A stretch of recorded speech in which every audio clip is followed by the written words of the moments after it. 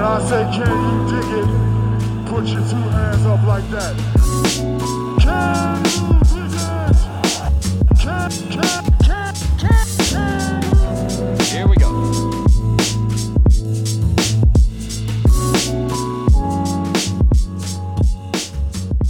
Hey everybody, welcome back to another episode of Can You Dig It, a podcast by silverscreenandroll.com. I'm Christian Rivas, joined by Jacob Rude. NBA playoffs are in full swing, and though we are technically a Lakers podcast, we will not be talking any Lakers basketball because there are 0 Los Angeles teams playing in the postseason, which is weird, but at least from a Lakers fan perspective, it's been nice because I've been able to watch like fun basketball teams, which the Lakers were not. Like, part of me is watching these playoffs and thinking like, man, I really wish I had a rooting interest, because the postseason is just more fun in any sport when you have a rooting interest. But the other half of me is like, okay, maybe the Lakers get out of the play-in tournament, maybe, with the roster that they have. The Pelicans played the Suns on Sunday, and that series is going to be a sweep. And I think the Pelicans are a more well-rounded roster than the Lakers, even though as a whole, I think, I'm sorry, the most talented players on the Pelicans and Lakers are LeBron James and Anthony Davis. I don't think it's close, but like, the Pelicans play defense, and the Suns scored 110 points on them on Sunday. So I think they would have reached like all-star game numbers against the Lakers. But before we get into that game or any other game, how have you enjoyed the postseason so far? It technically only started yesterday, but we haven't spoken since the play-in games, and I thought those were lots of fun. I don't know why the NBA insists on like not making the playing games part of the postseason. It's some weird hill that they want to die on for some reason. But yeah, it's been fun. The playing games were fun. That Pelicans Clippers game was wild. Watching not just the playing games, but the games of the last 2 days this weekend just kind of solidified how far behind the Lakers were this year. Like, there's a level that these games are being played at that the Lakers very rarely got to this season, if at all. And it just kind of reconfirmed that this wasn't a playoff team. It's also, I mean, there's a lot of aspects that's frustrating. We'll talk about various games today, but like, they had a very good playoff team, and they just blew it up because they really wanted a third star. And seeing like Alex Caruso is always going to hurt. Just seeing him do Alex Caruso things in that Bucks Bulls game. And like, I don't know, there's various games where it's like watching some of that Heat game where it's like 2 main guys, but then everybody else can contribute in their roles and stuff. It's just so frustrating to see those teams and then see what the Lakers had and what they became. So in that sense, I agree with you. It's been fun watching these playoffs just as kind of a neutral fan and just getting to watch good basketball, because that was not something we were treated to very often this season. The weird thing I saw during that Pelicans Clippers game, and in the game that preceded that with Clippers Timberwolves, was a lot of people doing like this thing with the Lakers young core, because most of them are having like a really good postseason. D'Angelo Russell, Brandon Ingram, Larry Nance Jr., and then Alex Caruso on Sunday night was pretty dope. And I think he's the exception in when people talk about like retaining the young core and like we should have stuck with him. I think Caruso's the exception to that, because it's very reasonable that they could have kept them. When it comes to like D'Angelo Russell, Brandon Ingram, Larry Nance Jr., Jordan Clarkson, those guys, we don't need to act like LeBron James and Anthony Davis aren't like to this day worth giving those guys up, because the Lakers did win a championship. And I do think the Pelicans and Timberwolves are a lot of fun, but I'm not like entirely confident that if the Lakers kept their guys together, and this is even including like Lonzo, D'Angelo. We're talking that deep. Like LeBron doesn't come, the Lakers don't clear the cap space for that. If we're talking like a core of Lonzo, D'Angelo, Ingram, Randall, Zubats, Clarkson, Nance, all really, really good NBA players, I don't think they're much better than the Timberwolves team that beat the Grizzlies on Sunday, which was a really fun game. Anthony Edwards is, I'm not ready to say he's probably better than any of the players that the Lakers drafted during their like golden era of drafting. But it just goes to show that like the Memphis Grizzlies are the poster boys for building through the draft. And that is best case scenario. I don't think the Lakers would have gotten there. Like for me to say that they just be better than the Timberwolves, I think goes to show how hard it is to build through the draft. And the Grizzlies, like I said, my hat's off to them. They're doing a really good job.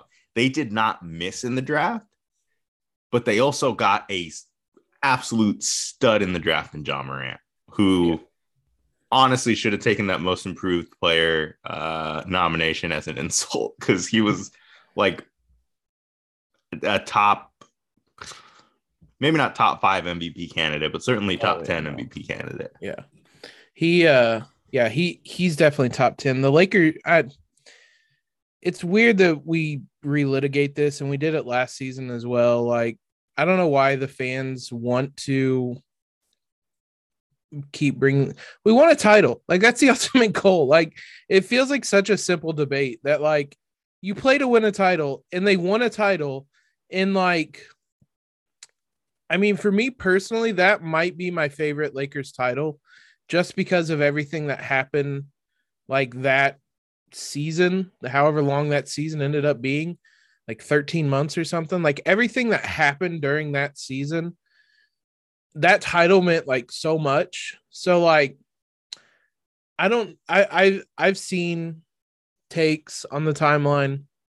I try to ignore them, but I quote tweeted some of them talking about like, I would trade these last 3 years for the ups and downs of the baby Lakers. No, I absolutely would not. We won a title. Like it goes without saying that there are multiple franchises who just haven't done that. Like I don't know if it's all the titles the Lakers have won that kind of almost makes them take it for granted, like the fans, but like we won a title. And yeah, if they kept the baby Lakers, like, yeah, you're not wrong. It would be maybe a little bit better than the Timberwolves, and they had to win 2 playing games to get into the playoffs themselves. They looked awesome. That was maybe my favorite game of the weekend, was that Timberwolves Grizzlies game. That was God, that's so much fun. I think that's going to be my favorite series, because both those teams are like all offense, no defense, and just flying around. And there's so many fun players in that. I love seeing D'Lo like in the role he is now, because he honestly, and I don't even mean this as like any kind of reference to the past, but he very much plays as like a leader on the floor now. And there's like a calmness and a presence kind of with him that wasn't always there. And I don't want that to be like, Byron was right. No, but they were wrong. Byron and Magic and all those guys were wrong. But there is a presence and a ability to kind of control the game that he has now. That just comes with this being his, I don't know what year it is, 5th, 6th, 7th year in the league. Like that just comes with experience. But I love seeing him. He's hit some monster shots in the play-in, playoffs, whatever. Like that series is a ton of fun. But yeah, I mean, the baby Lakers were cool. it was a lot of fun because there were no expectations of like winning with that team. So the losses didn't annoy you as much. But not for a second would I consider trading that for a title. Like that's ultimately what you play. That's the end goal of each NBA season for each NBA team.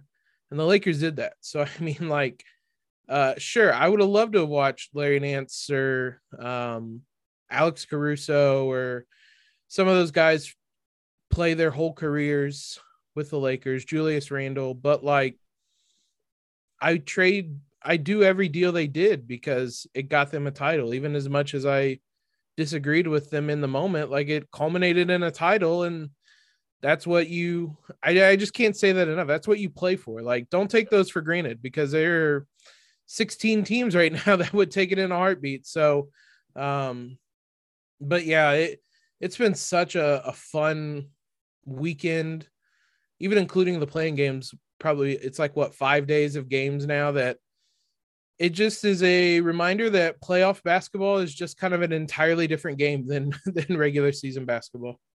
Yeah, I have had so much fun watching these games. And the playing game specifically, I think just goes to show that single game elimination format in the NBA works. They'll never do it for like the actual postseason. But we've heard Adam Silver talk a whole bunch about the NBA wanting to implement the midseason tournament. If it's a single elimination tournament, give it to me now.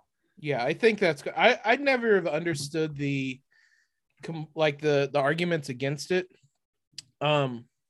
Because it's a lot of fun, and it's fun it'll be fun to see how teams approach it, because like to some teams it'll be a high priority, to others they won't care, and maybe guys will rest. But yeah, no, the single elimination format is going to be dope, and I am all in support of an in-season tournament. Beyond that, I mean that I don't think it would be implemented next season. Seems like it's still a few seasons away, but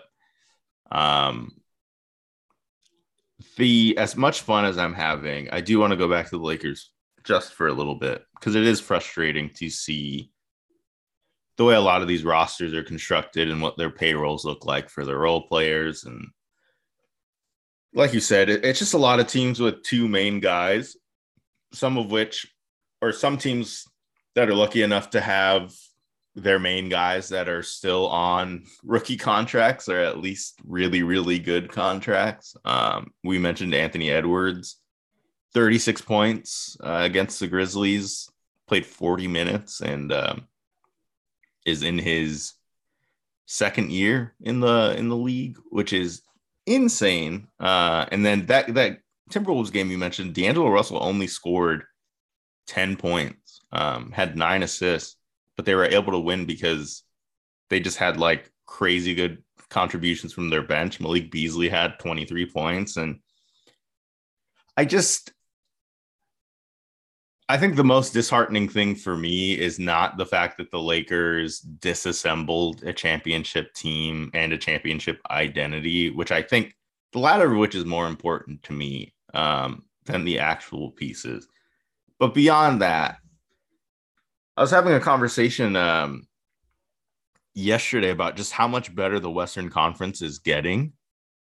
And even if the Lakers are able to flip Russell Westbrook for positive assets this offseason, like let's just say a best case scenario is that Brogdon Buddy trade package that's been floated around for the last few months.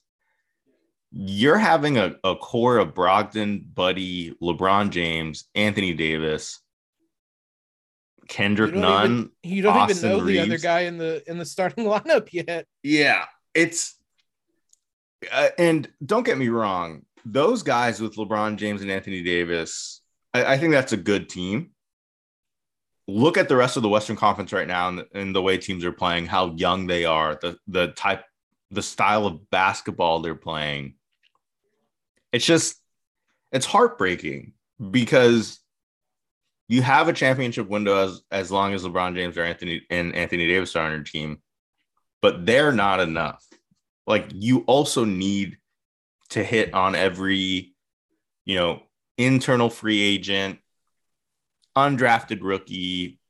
All of those things matter, and the Lakers treated them like they didn't, and that sucks.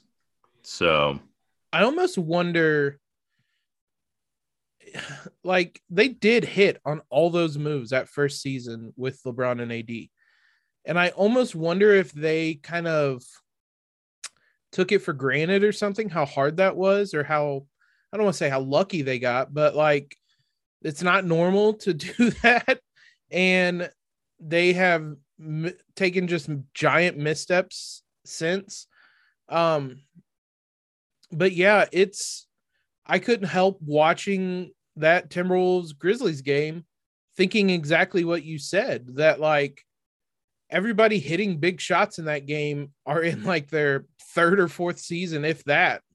You mentioned Ant is in his second season. So like these teams are only getting better, and they're already better than the Lakers. There's a huge gap the Lakers have to make up. And as you said, it requires them hitting a lot of home runs this offseason when I don't even know what a good baseball analogy for what they did this last offseason was. Like, they got demoted from the MLB to the single A. Like, it was horrendous how badly they missed. And now they need to turn around and hit just a bunch of homers to close that gap. And I don't even know, like, it's hard to see. I was trying to think of like a realistic scenario that plays out that gets the Lakers back into that in the title Western Conference. Yeah. Yeah. Which is where they were. They were Yeah. best team in the Western Conference good 2 seasons ago. And the following season, when they were healthy, looked like the first or second best team in the Western Conference. Yeah. And it's wild to think that, like, in the span of, if you look from like the midway point of last season, in the span of a year, 13, 14 months, I don't know the exact timeline, they went from the best team in the Western Conference to, they finished up the 11th seed, I think, in the West. So like, they've taken such huge steps back that it's hard to like realistically envision an offseason at this point where like they can make up all that ground. There's going to have to be a lot of wins, especially on the margins that, I mean, there have been moments when the Lakers have done that, especially with the scouting department with Caruso and Reeves and guys like that. But like, they don't have draft picks this year. And unless they're going to pony up money for a second round pick, they're not going to have draft picks this year. So I should probably mention Talon in those kind of fringe wins as well. But like, any scenario you see the Lakers making up that gap requires them to nail the Westbrook trade, which is going to be hard in its own. Yeah. And then probably using those picks as some type of trade ballast, maybe with THT, maybe with Kendrick Nunn. Like, I don't know the exact scenarios, but like, THT isn't necessarily a positive asset because you have him for one more year and then he hits unrestricted free agency. So like, it's going to be really tricky, but it goes to show just how bad they messed this up. And like, realistically, with, I think probably every other team, this front office is like cleaned house.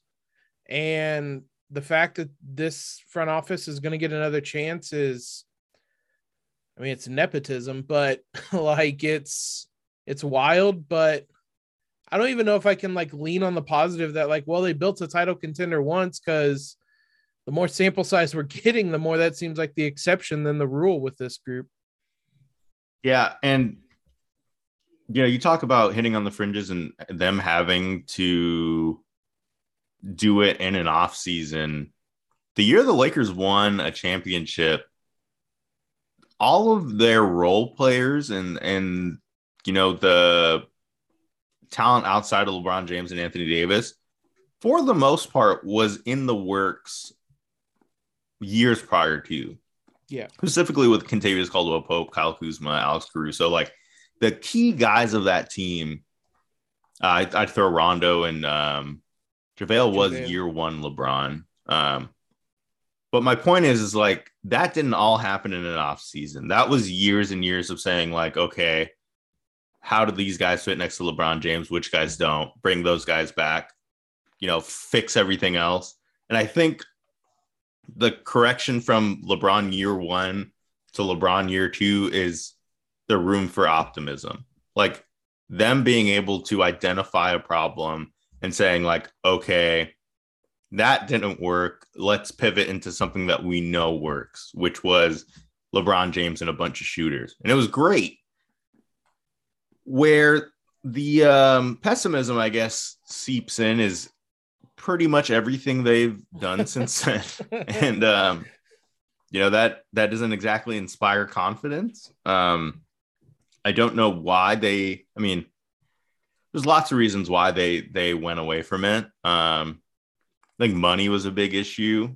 But the other issue was, I guess, just like an overreaction from all parties involved to the 2020-21 season.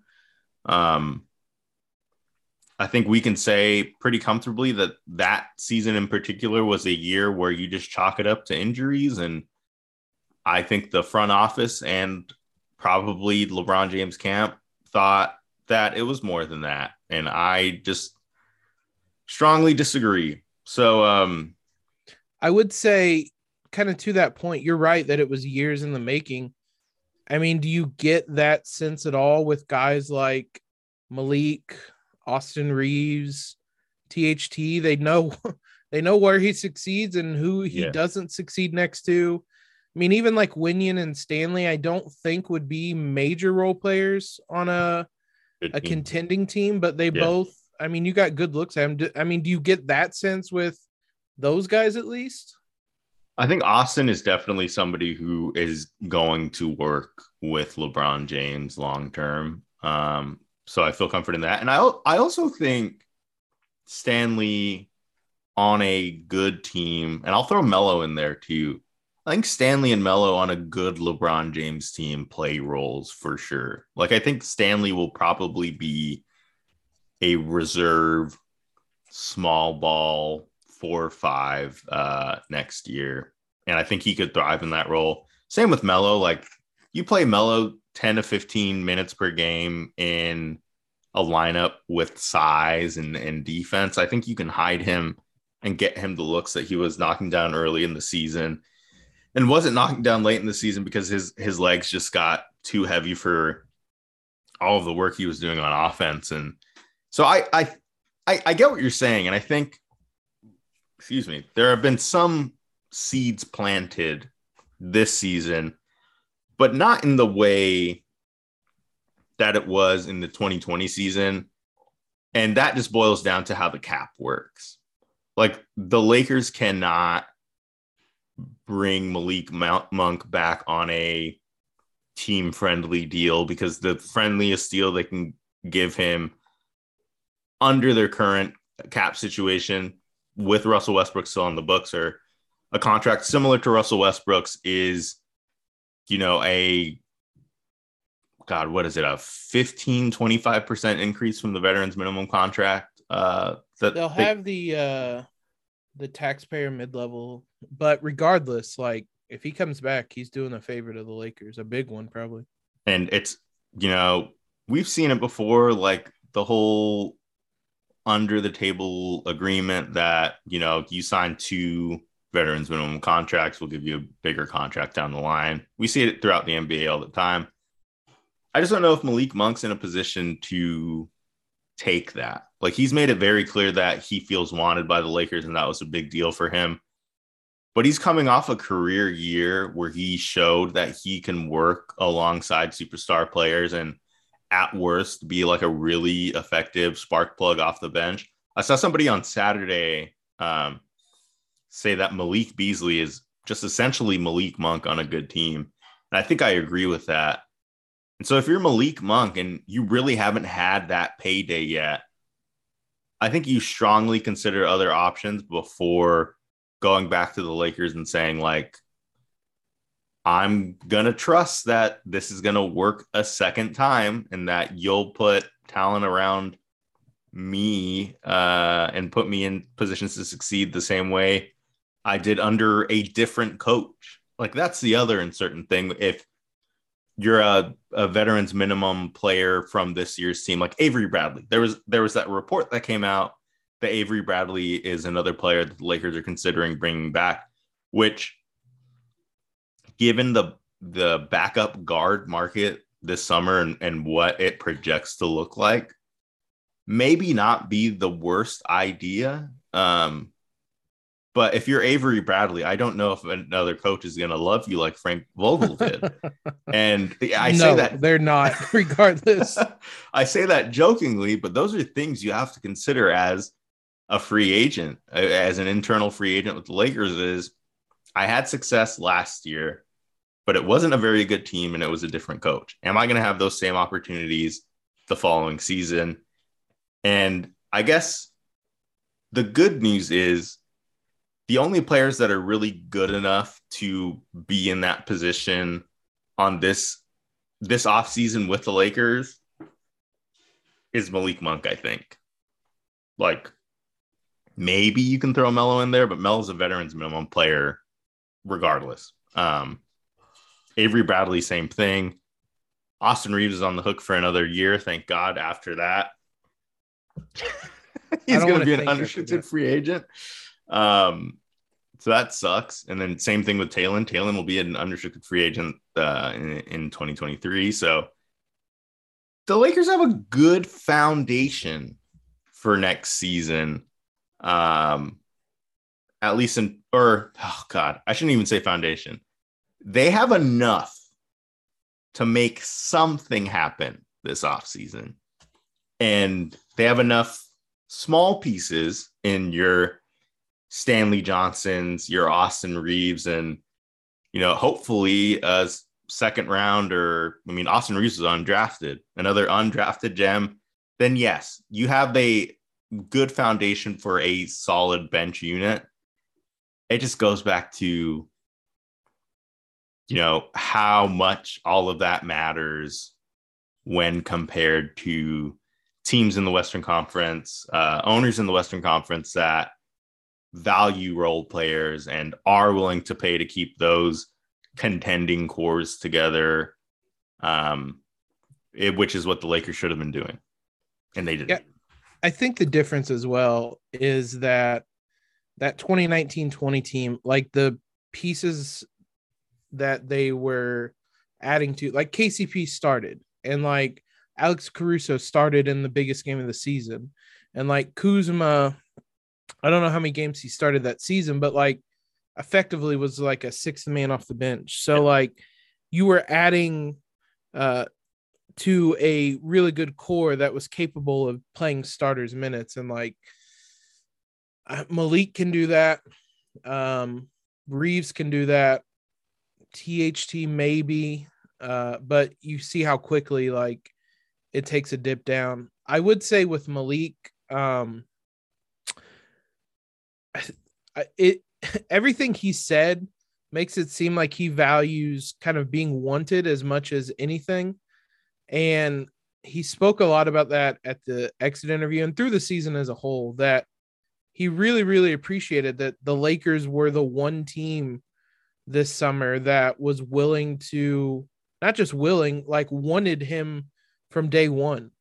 And I think I would be surprised if he's not a Laker next season. And I say that knowing all of the financial restrictions the team has and offering him a competitive contract. They simply can't. If another team offers him what his market value is, the Lakers can't match that. But I think he would be back. I didn't include Melo because if you saw his exit interview comments, they did not sound like a guy that was coming back. He was talking about like, this was a chapter that I could say I completed. And then he was talking about the season. He's like, yeah, I got through it. We got through it. I was like, all right, well, you're going somewhere else next season. Like, I don't think you're coming back. But yeah, I don't think the two kind of cores are comparable too much. But I mean, there is something the Lakers can build on. It's going to be ironic that there's going to be more people probably come back from this Lakers team than last year's Lakers team. So it'll be interesting to see. It's also going to be interesting, like, if you trade for Brogdon and Buddy, you have none, you have Austin Reeves. Where does Malik even fit into that? And especially if you can't find a suitor for THT, are you going to roll into the season with 6-7 guards, all that can really play minutes? So there's a lot of juggling that's going to have to take place. I think pretty much everything is going to like depend on what the Lakers do with Russ. Yeah. Because if it is the Brogdon Buddy trade, then you have some questions about what goes on with Malik or things like that. If it's a Gordon Hayward, Kelly Oubre trade, then it's very clear that there's a spot for Malik. So I think everything's going to trickle down from that Russ trade, but they have to nail that Russ trade. And do you have a lot of confidence in this front office right now? Not particularly. I think the only reason I'm semi-confident they're going to get something of value for us, and it's not going to be perfect value. Like you talked about the proposed Gordon Hayward trade. Gordon Hayward, when he's healthy, is a good basketball player. Like flat out, would be. Oh God, let me think about this take before I spew it out there.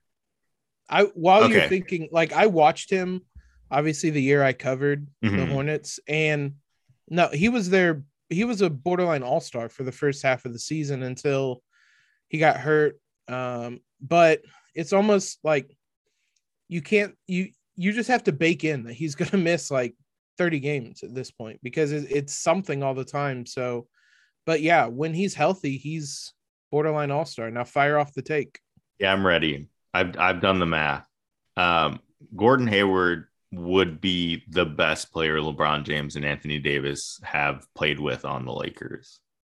Like outside of each other, of course. I'm not saying Gordon Hayward's better than Anthony Davis and LeBron James.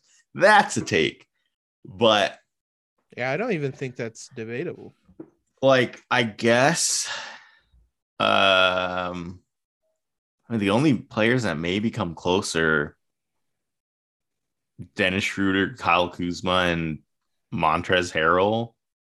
And in that case, it's like, yeah, Gordon Hayward's better than those guys. It just comes down to health. And it was a similar thing to, what I was talking about at the trade deadline. I wrote a piece about the packages the Lakers may accept for a Talen Horton-Tucker and Kendrick Nunn package. You're going to get like imperfect pieces for imperfect players. I think I suggested like Talen Horton-Tucker for TJ Warren at the trade deadline. If you're looking for a solution to the wing, but an imperfect one because you don't have assets to offer. And Talen may be like a neutral asset at this point in his career after the season he had. So it's very interesting. Very, very, very interesting. I am excited for the offseason, but we're still a ways away from that because there is a ton of playoff basketball to be played. Before we move on to talking about anything else, I want to ask you what your favorite non-play-in game from the games that have been played so far are. I would still probably say that Timberwolves Grizzlies game, but the Nets Celtics game on Sunday was fire. Wild. Yeah, the level of shot making in that game was insane. Kyrie is like, I have a hard time separating the artist and the art, but he is an absolutely, he is an absolutely otherworldly player, and it just makes it frustrating. He just didn't want to play half the season. But yeah, he was absolutely incredible. And I mean, you can't hate a guy who's flipping off Boston fans either. Yeah, I don't think it is close when it comes to what the best game of the first round so far was. I think it's pretty easily Nets Celtics. I was not certain that Jason Tatum got that shot up in time. What a But play. when I was watching it, I was like, God damn it, man. Because I tweeted this out, but every special moment, like Kodak moment that Jason Tatum has in a Celtics uniform is a knock for my agenda. And somebody replied that picture of him in a Kobe Bryant jersey underneath. And I was like, that's exactly what I needed. That is a pick me up I needed. It's not going to happen. I mean, that was clear. Yeah, well, have faith. Speak it into existence. LeVar did it. We can do it.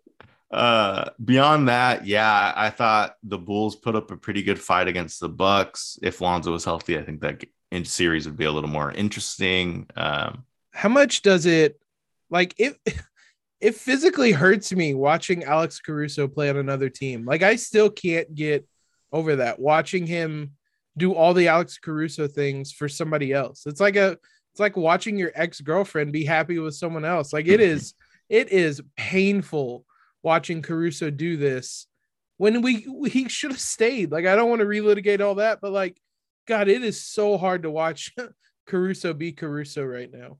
I don't think Alex Caruso will make an all defensive team this year, but he absolutely, had he played more games, he would have been on it. And he'll make multiple his career.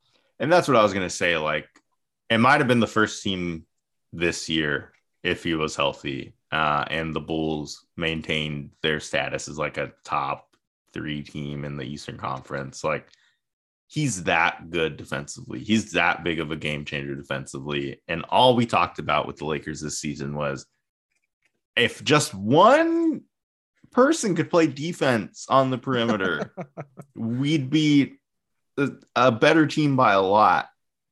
And the Bulls have one of the best perimeter defenders in the NBA because the Lakers are cheap. So it hurts so much seeing what he does and then play. Like it's exactly what you need to decide LeBron and AD. Move on before I get more sad. Yeah, we're gonna take a quick break and then we will talk about other things that don't make us sad while the playoffs are going on. The only thing that is really relevant to the Lakers right now that's still going on is winning time.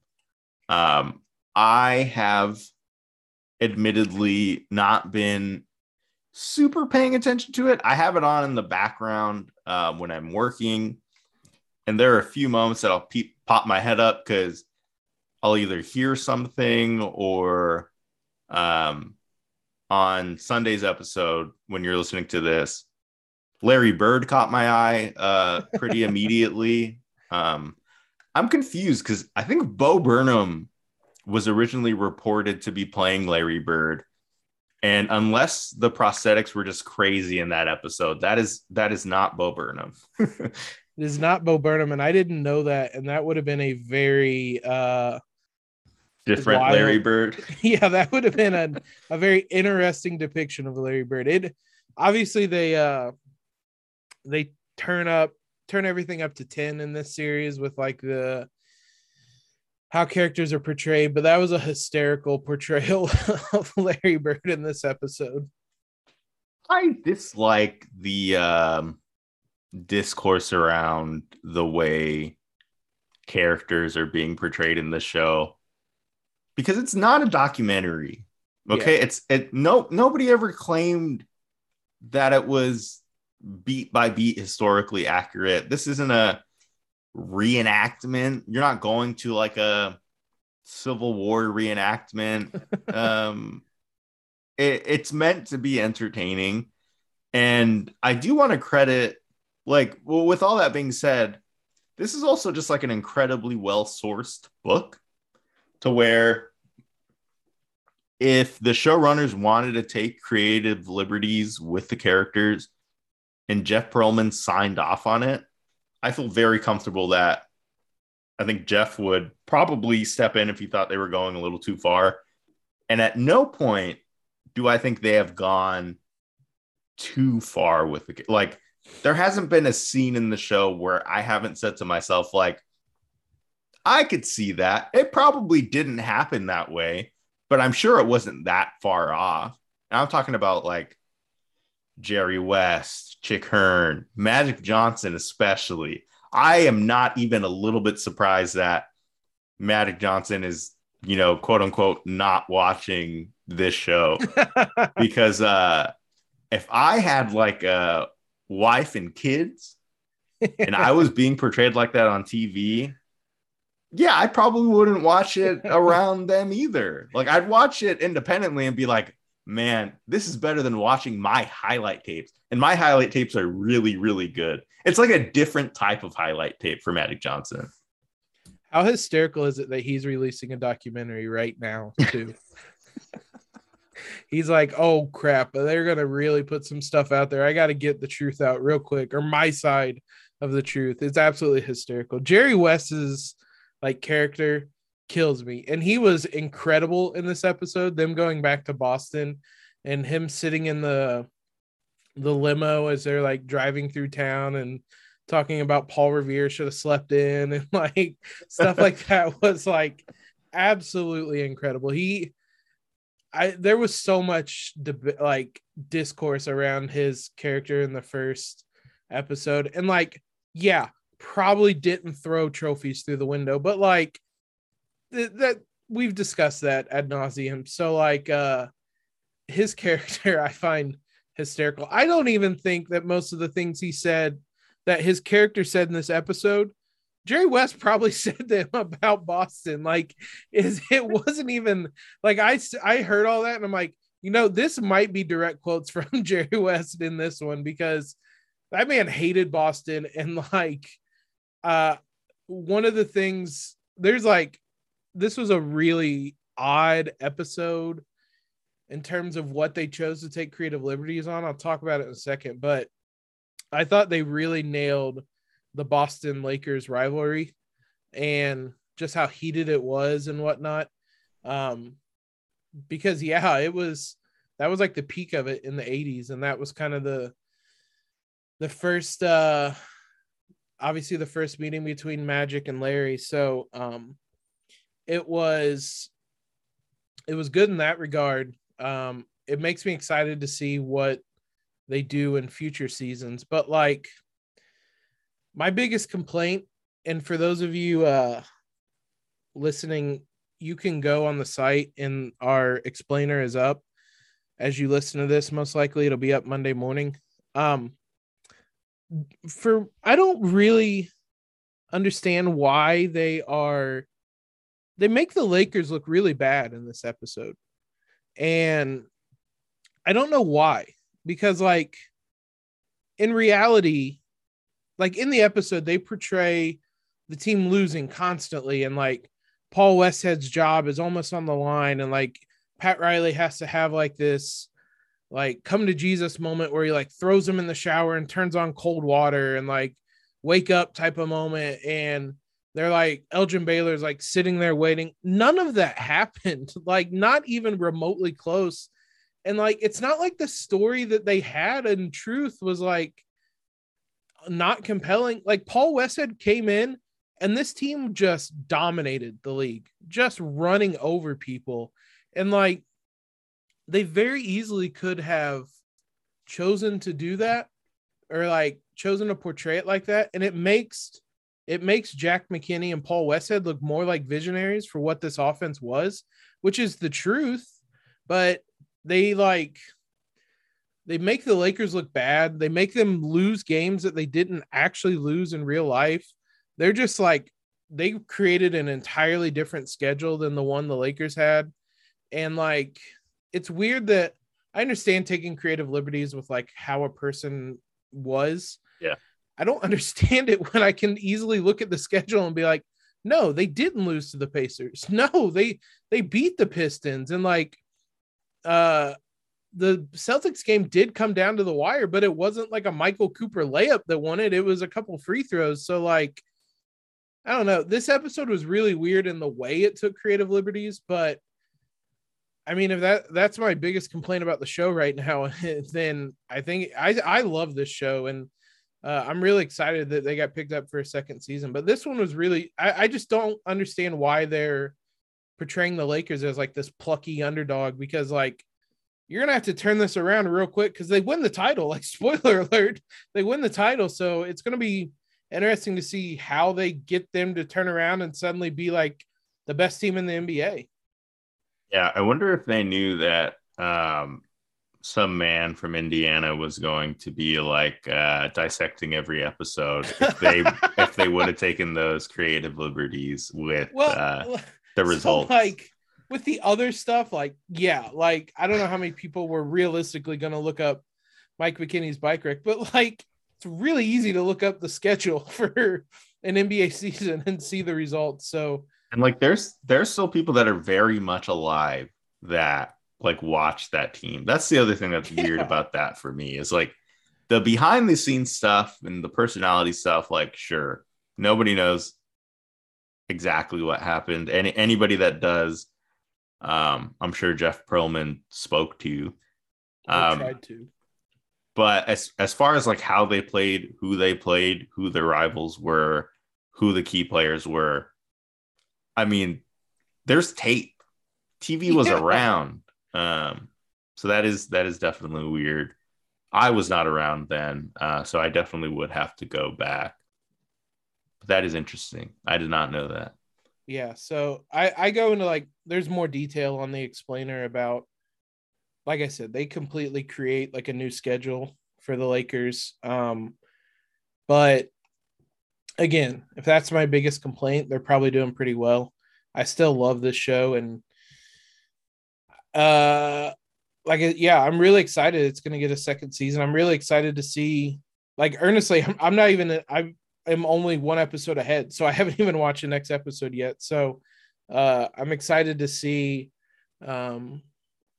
what this, like, how they finish it, because like in the episode they're at Christmas, there's only 3 episodes left, I think, and they have to win a title by the end of the season. I assume this first season covers their whole first season. So like there's a lot of stuff that's going to have to happen these last 3 episodes.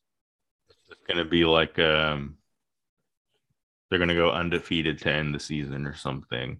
And they're going to have to do something like that. It's going to be wild.